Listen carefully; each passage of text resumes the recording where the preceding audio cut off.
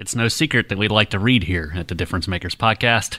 It kind of comes with the job when you work in the written word. That makes the second weekend in February a holiday weekend in Savannah with the hosting of the annual Savannah Book Festival. The festival's new executive director, Erika Dongre, is our guest today and our latest difference maker. The podcast is presented, as always, by the Savannah Economic Development Authority.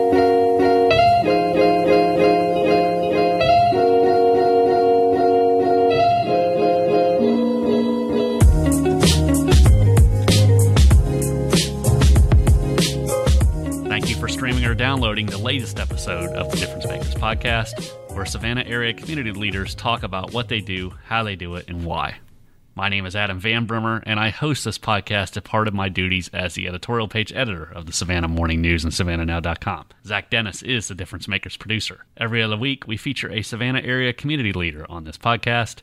They hail from several sectors, including commerce, government, education, arts and culture, and philanthropy. You probably recognize the names or at least the organizations these difference makers represent. This podcast is a chance to learn what makes them successful.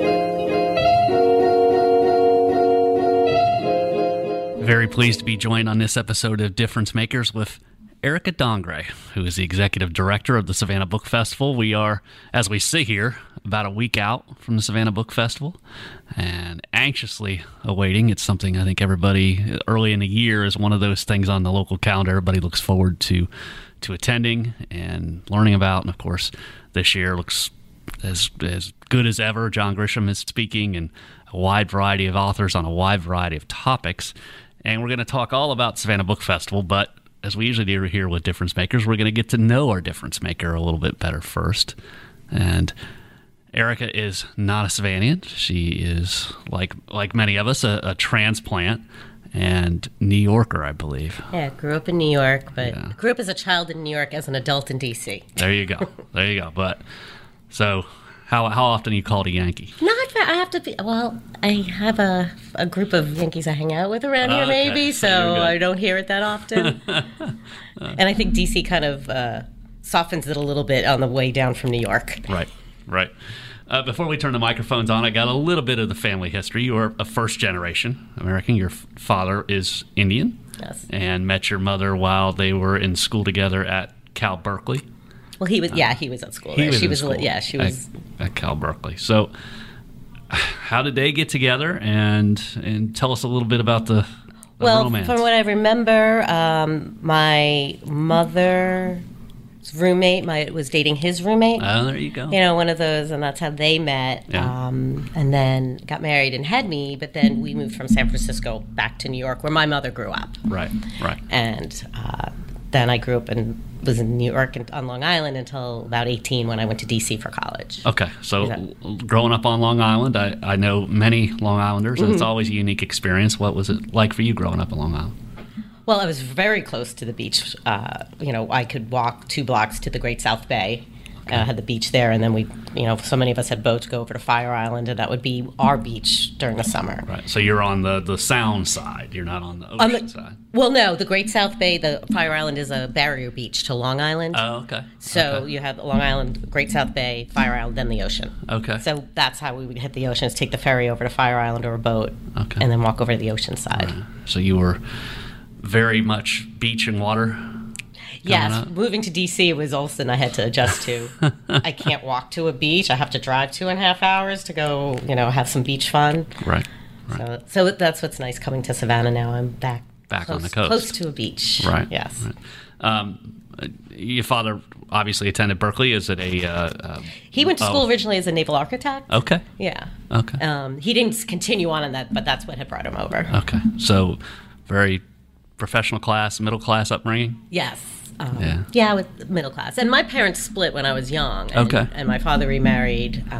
Each parent had remarried. Yeah. So my father ended up living in Connecticut after that. But we saw each other regularly. We did regular trips to Connecticut. Okay. So get through the high school years. Mm-hmm. You move away from the beach. You moved to D.C. What took you to D.C. and then what was it like? I originally I majored in international business, and that's what I looked at schools in D.C. I wanted that international scene, basically, and that's what attracted me to D.C. What drew you into international business? Was anything? Because I think I wanted to travel the world, but be a business person. Now, whether I've done that, Not everyone does what they go to school for, but that was my, I was taking French and Spanish in high school, and I thought, I'd love to be the international business person. Did you always have an eye toward the marketing end of international business, or was that just kind of how it all evolved? Yeah, I would say at the very beginning of college, at first I liked accounting because it was so clean cut, but then when it got gray, I'm like, no. I liked the marketing, and I because I guess I'm a social person. I look at it, sometimes you can gather what types of certain people and what might be appealing to them, and kind of extend that into a business sense. Right. So you're living in Washington, you're going to school in Washington. What is that experience like? Especially, you mentioned you're not across the street from a beach, but you're in a place where there's a lot going on, and you can go and visit sites and great bars and great restaurants. Oh, I love it. I love the Kennedy Center. I love I'm a big dance fan, so I love the different ballet companies that would come into town. I'm a big music person, and the music scene definitely has grown in D.C. There's a little underground scene, and I'm not a very political person, and you can have a life in D.C. and not be a political person. Is that right? Yes, definitely can. Can you? But you almost have to you have to consciously block it out, though. Consciously, but you could almost go to certain restaurants and bars you might not go to if it's mainly frequented by a lot of the politicians and interns and whatnot. Right. So you undergraduate American, you move. Not really across town, but elsewhere in town to go to GW, to George Washington. I got my MBA there. For grad school. Did you basically live in the same place, or did you? Pretty much, because they're not that far apart, American, and it's almost like I lived right above Georgetown, and Georgetown's pretty much between Georgetown, the area, is pretty much between American University and George Washington University. Right. That's a happening place to be. Yeah, Georgetown. Actually, my last job before I moved here, I was back working at George Washington University marketing one of the venues, Lisner Auditorium. Right. So you get your MBA, you go out, strike out professionally on your own. Kind of what really attracted your interest, and how did you get on the path that ultimately took you here? Well, I started off marketing in my career was a lot of direct marketing, and then as I started moving towards, as I was frequenting more ballets and concerts, I wanted to get more into cultural arts and see how I can use my business sense to help promote that. Right. Where did books enter the picture? Always an avid reader? I will definitely. Yeah. I don't get to read as much preparing for the festival because I look at all the books I want to be reading right now, and I probably can't. Nightstand. Yes, I read all about I know all about the authors and what the book is about. But I was definitely an avid reader, and when I moved here for the first year before I found a job, I actually volunteered just as a way to just go meet people. Volunteered at the festival, and it was a little while later, maybe later that year, someone had reached out to a friend about an assistant director position, and she said, "I think this person would be better." A better person for you to talk to. Wow. And that's where, she was someone who, before I came down here, was editing my resume. She knew my background pretty well, and I think I owe her a lot, saying thank you, but I think you should talk to someone else. Yeah, it works out very well, doesn't it? Yeah. So I took a look at least your electronic resume, your LinkedIn, and was looking at the places you worked, Washington Post, and did some things with American Diabetes. A couple of things jumped out at me, and I'm sure they were just blips for you, but I think they were pretty interesting, was that you did some marketing on Bodies, the exhibition. Yes. Which, of course, was a really fun exhibit. If anybody saw that, I saw it in Atlanta, probably about a decade, maybe a little bit more ago. Yeah, because I remember it was 2006 to 8 in D.C. Yeah. And then it seemed like right after that, or right in tune with that, was Madame Tussauds. So were they connected? Or? In a way, with my relationship, when I had left Time Life, and this a friend had told me he was doing operations for the exhibit when it came to D.C. and put me in touch with the marketing director for all the exhibits around the country, and hired me to help in D.C. Doing that, you socialize a little more, or go to networking meetings with other attractions in the area, and Madame Tussauds was about to open, and they came to me and asked if I could help out for a while because I had just helped open this new exhibit in DC, and it's if you remember DC, a lot of our museums they're free, so it's kind of hard to break in with where you have to pay a fee to get in. And Madame Tussauds asked for help, and just how we can get that opening, a little bigger, and how do we reach out to those people and show them that it's worth paying for this exhibit. So when you're marketing those, it's not like you're walking through the exhibit every day, but still, it's got to be somewhat surreal. I like walking through the bodies exhibit because it's quiet too. But I looked at it; it was like an anatomy book in real life. So since we're there, I'm going to take you on a tangent. So you talk museums in D.C., you talk the Smithsonian. Is there a pecking order in terms of cultural attractions in D.C. that everybody, I want to work for this, or I think work for the Spy Museum, or I want to work for the... I think in general, true people who want to work with museums, Smithsonian's going to be definitely the first one that they're going to aspire to. Right. They might start off at some others to work their way up there. And then you ended up in performing arts, running a performing arts venue at George Washington University. It was Lisner Auditorium. Yeah, and we had... We had Billy Gibbons. We've had Lucinda Williams. So we had some, big musical acts there. We had David Sedaris there. He would come regularly. I couldn't get him for the Savannah Book Festival. I tried. Maybe. I tried. Down the road. Yeah, but, I'll keep trying. Yeah, and I'm sure doing that job, you're running in some circles that cross over with Kennedy Center and a lot of the theaters in town. And it just had to be a really unique experience to have to run in all those different circles and get to know all those people. I'm sure there were some characters in there. Oh, there's some characters, and I definitely have some good friends. People working within those areas, they stick together. They help each other. Oh, I need seat fillers for this event. Can you, I'll give you free tickets for this, or can you get? It's a nice little camaraderie in there. Is there anything that you saw in that situation that maybe you got to do because of your connections that really sticks out in your mind? I'm trying to think. I remember getting tickets for. I'm forgetting the comedian's name. Colin. He used to be on the Drew Carey Show. Okay. Is it the tall guy with the hair? Yeah. Scottish? Yes. Yes. I think I wasn't aware of the show happening, but the HBO was filming his special, and they needed seat fillers. And so we took some back seats, and then they dragged us up front because they needed to fill the front seats. Yeah. And I had never seen him. Craig Bergeson? I'd never seen him before. So it was funny. And you were helping out, making sure that the theater looked full. And everybody wins in that situation, right? Yes.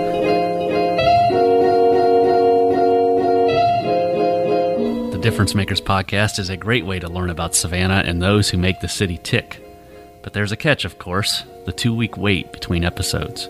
Keep up with all that's going on in our town on a more regular basis by signing up for our free newsletters.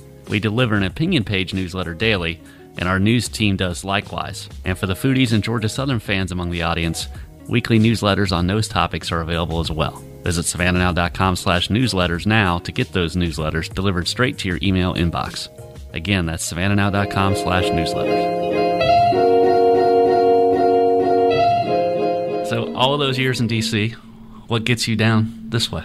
Oh, I guess, I don't know, so I get shy, a boy, I was dating someone long distance, and he was already living here, and decided, why don't you come down to Savannah? Right. Which I did. I was coming here regularly, like almost once a month. And you get here, Are you flying blind, or did you already have a little bit of an in on what you wanted to do when you got here? I came without any plan, or not any plan. I had started looking for jobs, but then also things were changing at the venue I was working at, and I figured, well, you know what, this is the time to break away, and then I can move there now, and it'll be easier for me to look for a job while I'm in Savannah rather than trying to do it from D.C. And a lot of cultural attractions down here, museums and everything that you could tap into. Yes. Was it...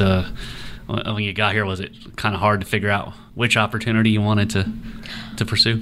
Well, if I could be frank, I felt like it was hard to find opportunities that were open that maybe fill match the experience that I had. Yeah.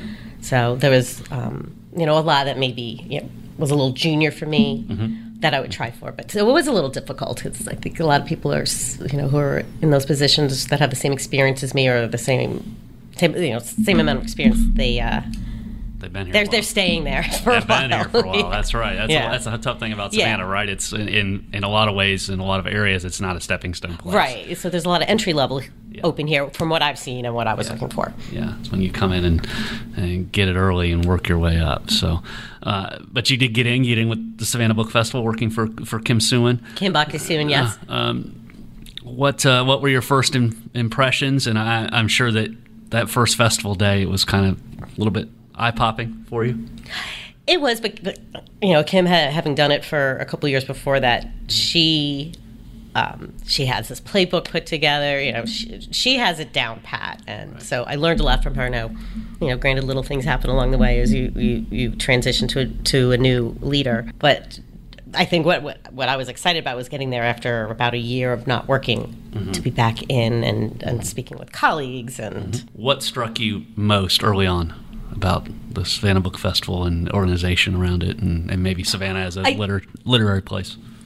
Well, how excited, as I was meeting with either board members or just people who were regular attendees to the festival, how much they love reading, how much they love meeting the authors and hearing about the authors and learning from them, not just hearing them read their books. And I think the intimacy and the hospitality that Savannah Book Festival offers the authors. That first festival, I loved hearing, especially some of the newer authors, or this is new for them, doing a festival or other event, how welcome they felt and how they loved the questions they were asked. Like, these people were really paying attention, or they've read the book, or they really want to know what made me think of this character or this story, or decide to research this subject. And I think that's what really made me smile about the book festival. Had you done some recon or had some experience at other festivals where you could kind of compare and contrast early on?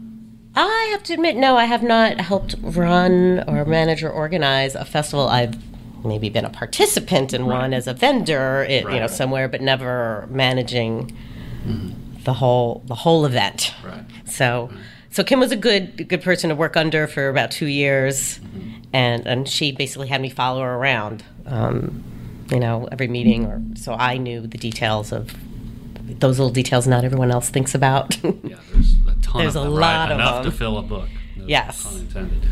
When you saw that first festival Saturday out on the squares, and I'm trying to think if the weather was good or not, but the first time you got out there and just saw the crush of people and everybody having a good time and outdoors and all of that, can you kind of summarize what your feeling was from that first experience of that festival Saturday? Like I said, it was just being impressed by our attendees and how excited they were to meet the author they've read, or to sit and listen, and how excited they got when they discovered a new author. Say maybe they didn't get into the session for the author they wanted that they'd read, they go into another one. Hearing them come out and say, wow, that was really good, I'm going to go pick up that book. I think that's what impressed me, is just how it seemed more interactive. Attendees interacting with the authors loving it. Like you said earlier, the intimacy of the festival is really something. So Kim retires last summer. Yes. You start as the interim director. You're made permanent, I think, in July. Yeah. Shortly thereafter. What was the transition like, moving from the second chair to the first chair? It's really funny. It's like, well, your name is on everything now, so you're responsible if something goes wrong. Responsible. You're the first person someone's going to call. All the blame, maybe not much of the credit. Right? That's probably like a big transition, because before I was doing a lot of work, but if there was a problem, Kim was the first person called and handled. So now, it's that first line of defense when needed. Right. When somebody's been with an organization like Kim had been for so long, and there is a transition, did it take a while for everybody to kind of adjust to you? Did you feel like you had to prove yourself? A little bit, but Kim and I were attending board. Yeah, I'd already been working there for 2 festivals. Right. So, like, our board members, most of them knew, what I had brought to the table. I'd introduced the app, and they saw me working side by side with Kim, and Kim supporting me. So I don't think in that sense it was a big transition, other than, well, now I'm telling you what we're doing, and now I'm asking you for thoughts on this. And let's go ahead and transition and talk about the 2020 festival. It's like I said earlier, it's a bit of an all-star lineup. I think so. I'm really excited about it. If I had to put it to you to say, okay, give us the pitch, what are the high points, what would you say? Well, I think like we've had in the past, we usually cover a nice range of subjects. We have fiction, nonfiction, we have memoirs, military history, thrillers, contemporary women. I feel like we have this year an even more diverse lineup of authors, covering some other different subjects that we might not have had as often in the past.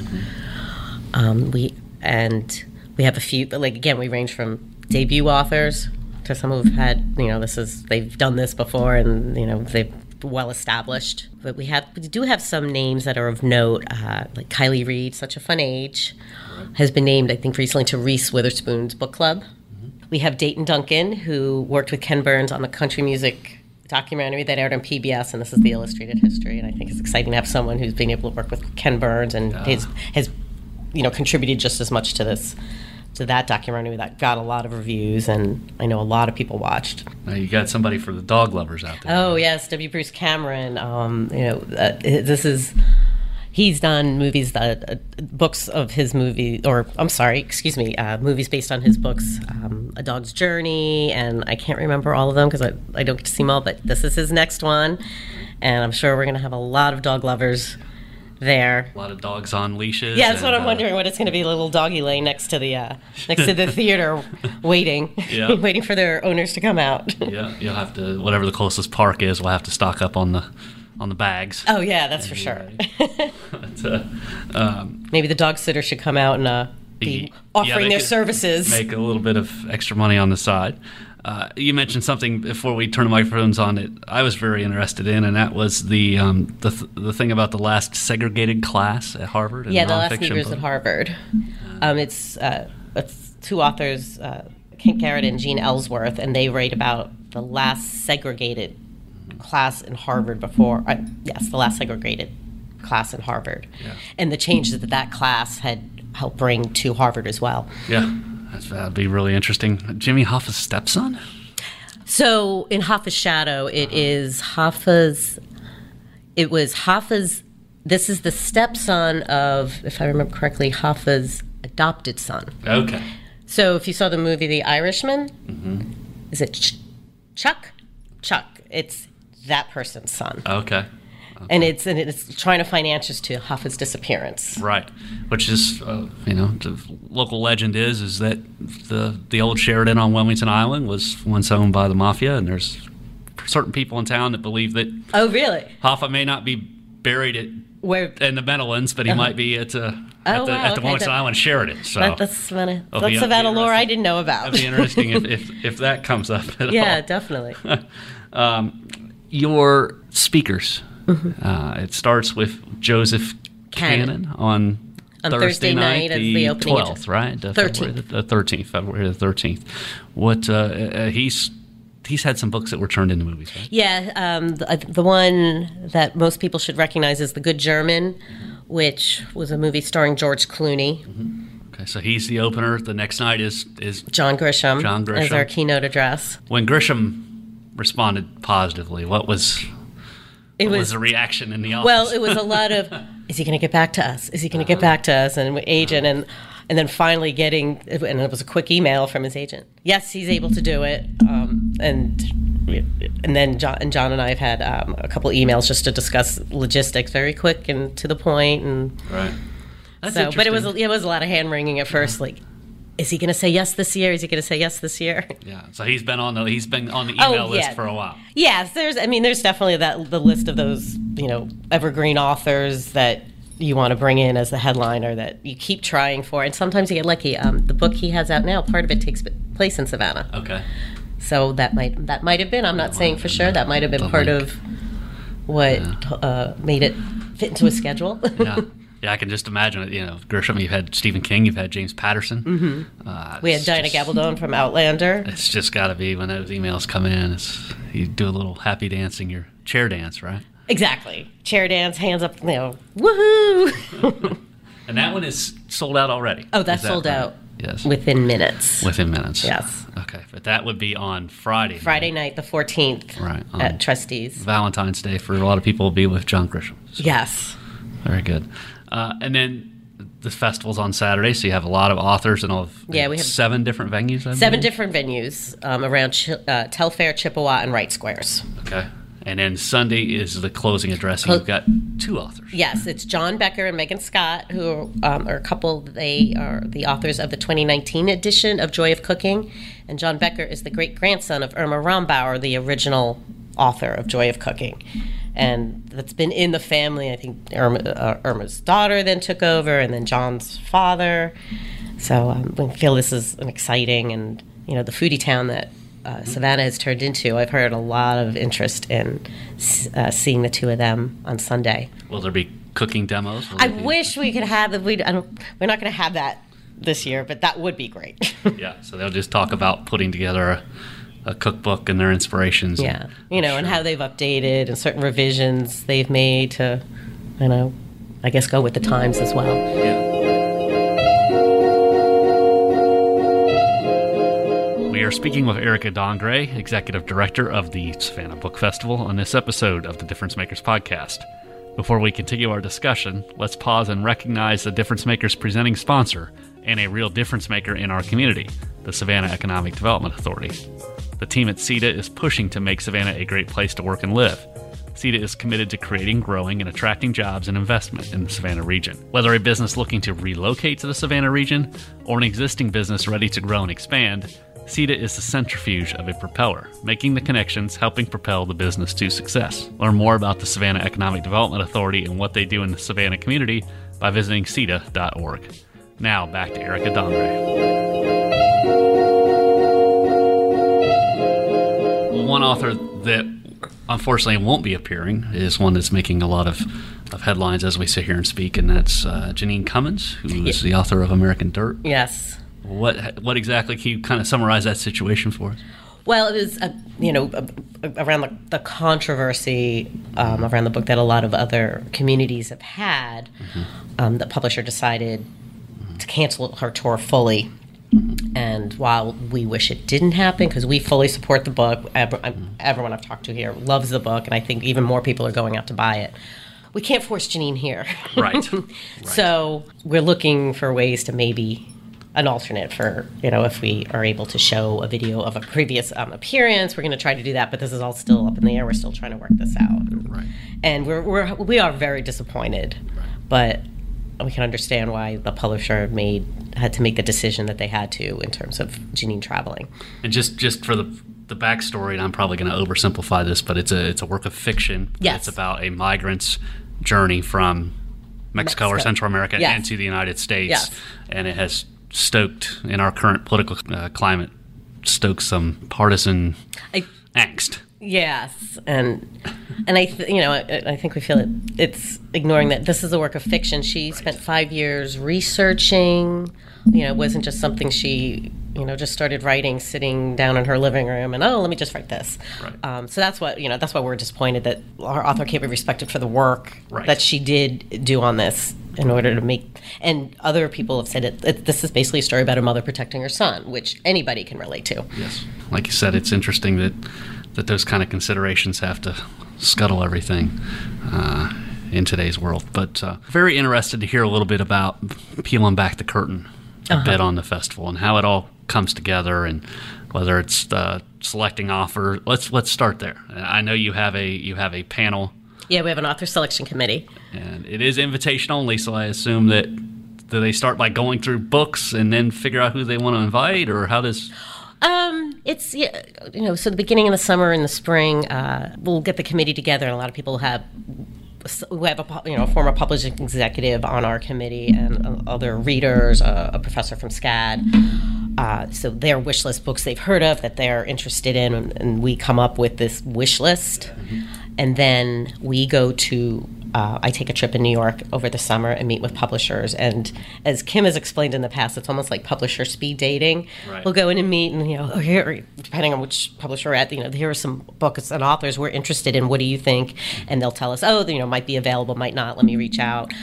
Here are authors we think you should consider as well. And some of them some of these publishers worked with regularly, so they know our festival, and I've had other authors here, and so when they hear the feedback about how great it was, they're good at suggesting authors as well that they think would be good. And then I come back, and we have this big list, and the committee, we go through, come up with our original list of invitations. I mean, we'll ask up to 200, we'll send out 200 invitations to get to 45. Right. We also look at, we do accept submissions. Yeah, I was going to say, solicitation, you mentioned it from the publishers, but can the authors solicit you guys? Yes, we have submission guidelines on our website, and we accept submissions between March and June, right after that most previous festival. And we look at those as well. And then, like I said, we come up with our with our list, because we like to include a lot of the submissions are from local authors, and we do like to include local authors as well as nationally recognized authors. And how current? Does it have to be published within a certain time frame? We look for within the year, so the year between each festival. So end of February to January, February of going into the next festival. When the committee is looking over authors and trying to figure things out, what's that process like? Is there a lot of back and forth, or is it congenial? Or it's definitely congenial, because we also, like I said, we cover so many different subjects. We range, so we try to, here's our military history section, and here's our thriller, and our contemporary woman, and literary, and commercial. So I think different people in each committee might have different opinions of that. It's easy. They might have a bigger interest in one subject and be a little bit more of the expert, and I think that, this is the author to go after. Right. So you have subject matter experts, and their word may carry a lot of weight when it comes to this. Maybe, yeah. You send out that many invitations, you end up with 40 to 45. Do you usually get too many, too few? Well, what happens sometimes is that some authors then, or their publicists get back to us late after we've already filled up our slots. There's sometimes that we're just not hearing back, and it's usually they're swamped. Their schedule, the schedule is just crazy, and what they're already doing. So we'll create a waiting list then if they were still interested, but we had already filled the slots we have. We'll put a late waiting list in case someone cancels. We can go back to that other author that we're also interested in and see if they're able to join us. You mentioned genres earlier, military history, contemporary woman. Do you want to fill so many slots in each one, and how much of it depends on, I know that's going to move the needle with the audience, and maybe that won't, or is it just we want to have this breadth and we're going to...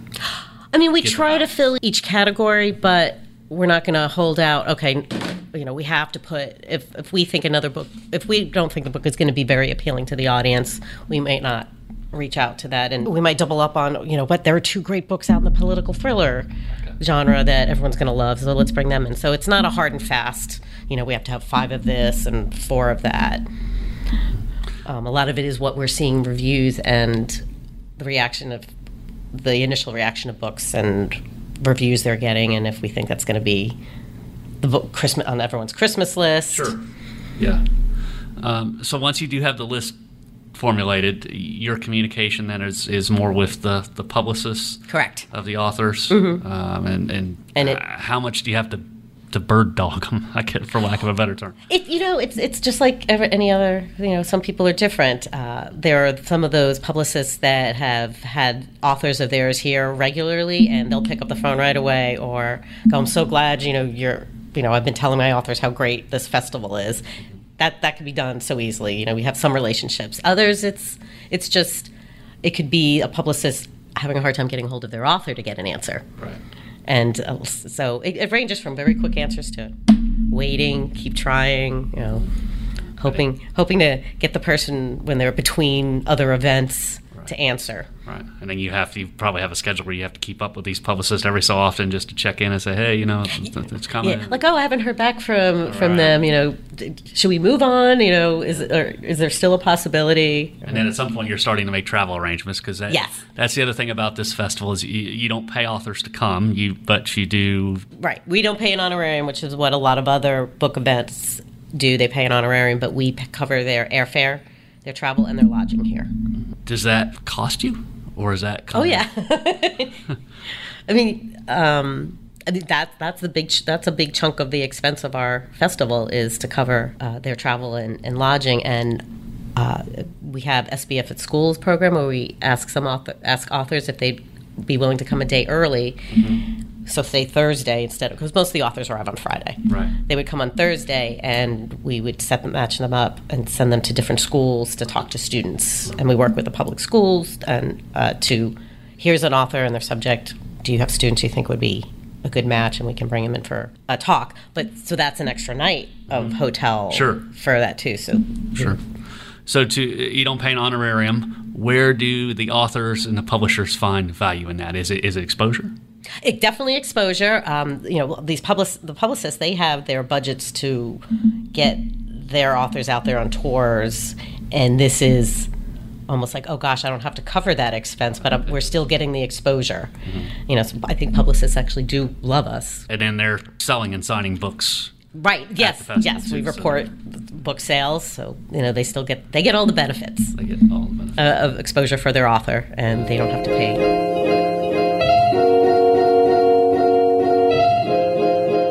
Again, you are listening to a conversation with Savannah Book Festival Executive Director Erika Dongre on this episode of Difference Makers. We interrupt this interview to tell you about a new sponsor, the Southern Women's Show. The countdown is on to the premier women's show in the area, with the event opening Friday, February the 28th and stretching through Sunday, March the 1st at the Savannah Convention Center. Discover hundreds of boutiques filled with the latest fashions, trendy jewelry, gourmet treats, health, and beauty. New this year, check out the Ultimate Selfie Experience. Enjoy hourly fashion shows, cooking demos and tastings, makeovers, prizes, and so much more. Plus, see Val from Dancing with the Stars on stage Saturday, February the 29th at 1 p.m. Bring your mom, sister, and best friend and spend the day doing everything you love. Grab your tickets today at www.southernwomenshow.com. Again, that's southernwomenshow.com. Here's the rest of the Difference Makers interview with the Savannah Book Festival's Erika Dongre. Mentioned invitation only and how you don't pay an honorarium. So that's two ways in which you differ from a lot of other ones. Mm-hmm. You also can't buy your way into the Savannah Book Festival. Right. We don't offer vendor or exhibitor tables. A lot of other festivals do. They're larger, but our thought is we like to concentrate and keep the focus on those 40-plus authors that we invited to the festival that year, and keep it about them. Yeah.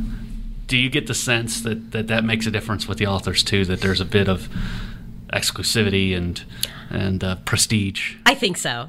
I mean, and just going by, at the last two festivals on Saturday, running into some of the authors at the end of the day and going, this was the most wonderful experience. It was just so hospitable, and I had a lot of interaction with readers that were just wonderful. I mean, we have some authors, like there's one author, he emails us from last year just to give us updates on what's going on, and maybe I'll be able to make it back there, and here's the next book I'm working on. And the relationships you build with the authors is great. We might not be able to keep up with all of them, but I think we develop a nice friendship with them. Is that 2008 was the first festival? Yeah. Is it pretty unique that it has evolved to that level at such a brief period of time? I think so. Yeah, I think it's neat because I think sometimes it could be with a big event hard to keep that intimacy. Mm-hmm. Without it staying tiny or right. So I think the people who have prior to me, they had that vision, and I think we've worked hard to keep that vision that this is, an intimate setting and interactive as well. Operating the festival, I know that you are a two-woman operation with an intern from SCAD, so I guess it's three. I don't know if your intern is a woman, but yes, she is a three-person yes. operation. Can you kind of talk about getting all the pieces in place here in these next couple of weeks, and then what kind of role volunteers play in the actual execution of the events? Well, there's a lot of, luckily, some of the people we work with have done this with us for a while. So, like getting the tents on Telfair Square, they've been working with us forever, or as long as I know. So working with them is easy, but it's dealing with the city and getting permits. And for someone new, there's that worry that, am I missing a deadline, or did I forget to consider this that I need a permit for? But Kim, the previous executive director, put a playbook together, which I thought was amazing. Bible, right? Yes, when she brought me on, she said, I want you to, one of the things I want you to do is maybe go through our playbook and update it. And I've been asked that before, but I looked at it, I'm like, this is the best thing I've ever seen. I can't believe the detail you put in there. So that's helped us a lot. We have an excellent volunteer committee that they're pretty much autonomous. They manage throughout the year. They manage the volunteers, recruiting them, assigning them to venues and different jobs. I work with them to train, before the festival. We have a lot of repeat volunteers, so they know how it goes, that are ushers or session moderators that are introducing the author during the sessions. There's so much we couldn't do without them. Right. And I imagine that the board members and the authors, selectors, probably play a pretty active role during festival week as well. Oh, yes. And there's help with, sponsor. We offer a host option for sponsors. For authors if they want someone to take them around, maybe at least show them around a little bit during their weekend here. Board members and sponsors will help to do that. Help drive to the schools when the authors are visiting a school. We arrange for someone to come pick them up and drop them off and be there with them. You're relatively new to the top job, but I'm sure you have visions of where you'd like this to grow. Do you want to share? Are there a couple of points that you say, well, in the future, maybe I'd like to see us add this or tweak that? I think we're at a point where we want to discuss, how much do we want this to grow, and if so, how much, in what way, without, do we want to bring on vendor, or will that take away from the intimacy and the focus we put on the author? So I think strategically we're looking to try to come up with a plan for the next few years, and is this the direction we still want to go? Do we want to add in other categories like health and lifestyle? We might not get a cooking demonstration with the Joy of Cooking authors, John Becker and Megan Scott, but is that something we can add in a future festival, for Saturday? Yeah, because it's interesting you mentioned the whole idea of vendor tables. Your budget, your festival, basically relies on sponsors, donations. There are ticket sales, but by the time you cut all out the the venues expenses and for the everything else, you're probably not making a lot out of the ticket sales. No, our sponsors are definitely very important and have been very generous and help us to keep Saturday free and open to the public, and have been wonderful. Just they love this festival too, and their support is great. It's an easy sell. It is, and I think maybe moving from D.C. That might have been a harder sell in D.C.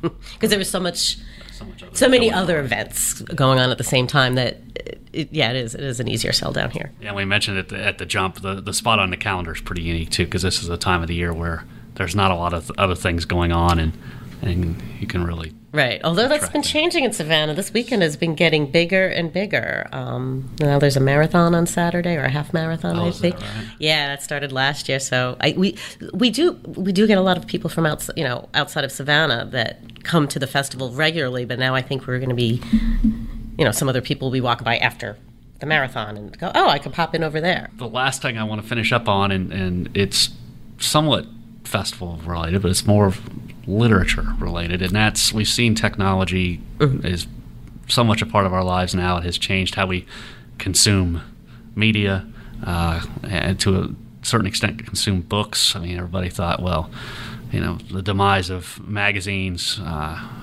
newspapers have taken it a little bit on the chin, but journalism still has value.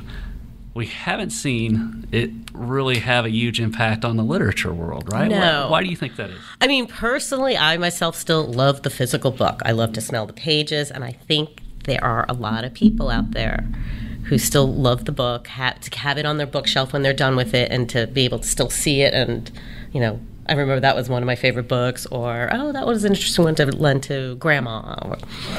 And then in this case, then to be able to get it signed. Yes. That's the big thing. You can't sign a Kindle. Right, or exactly. Probably wouldn't be a good idea. Yeah. then that's the only story you're reading. You can't read anything else on that Kindle. So, but I think that, too, is if they have the chance to, have a few minutes with the author and get it signed, I mean, that's what you want your book for and your bookshelf for, to show everybody. Yeah, I think if anything, maybe it's between the Kindles and the books on tape and now, on your phone, you can plug your earphones in and listen to somebody read the book, basically. An audiobook. If anything, it's helped.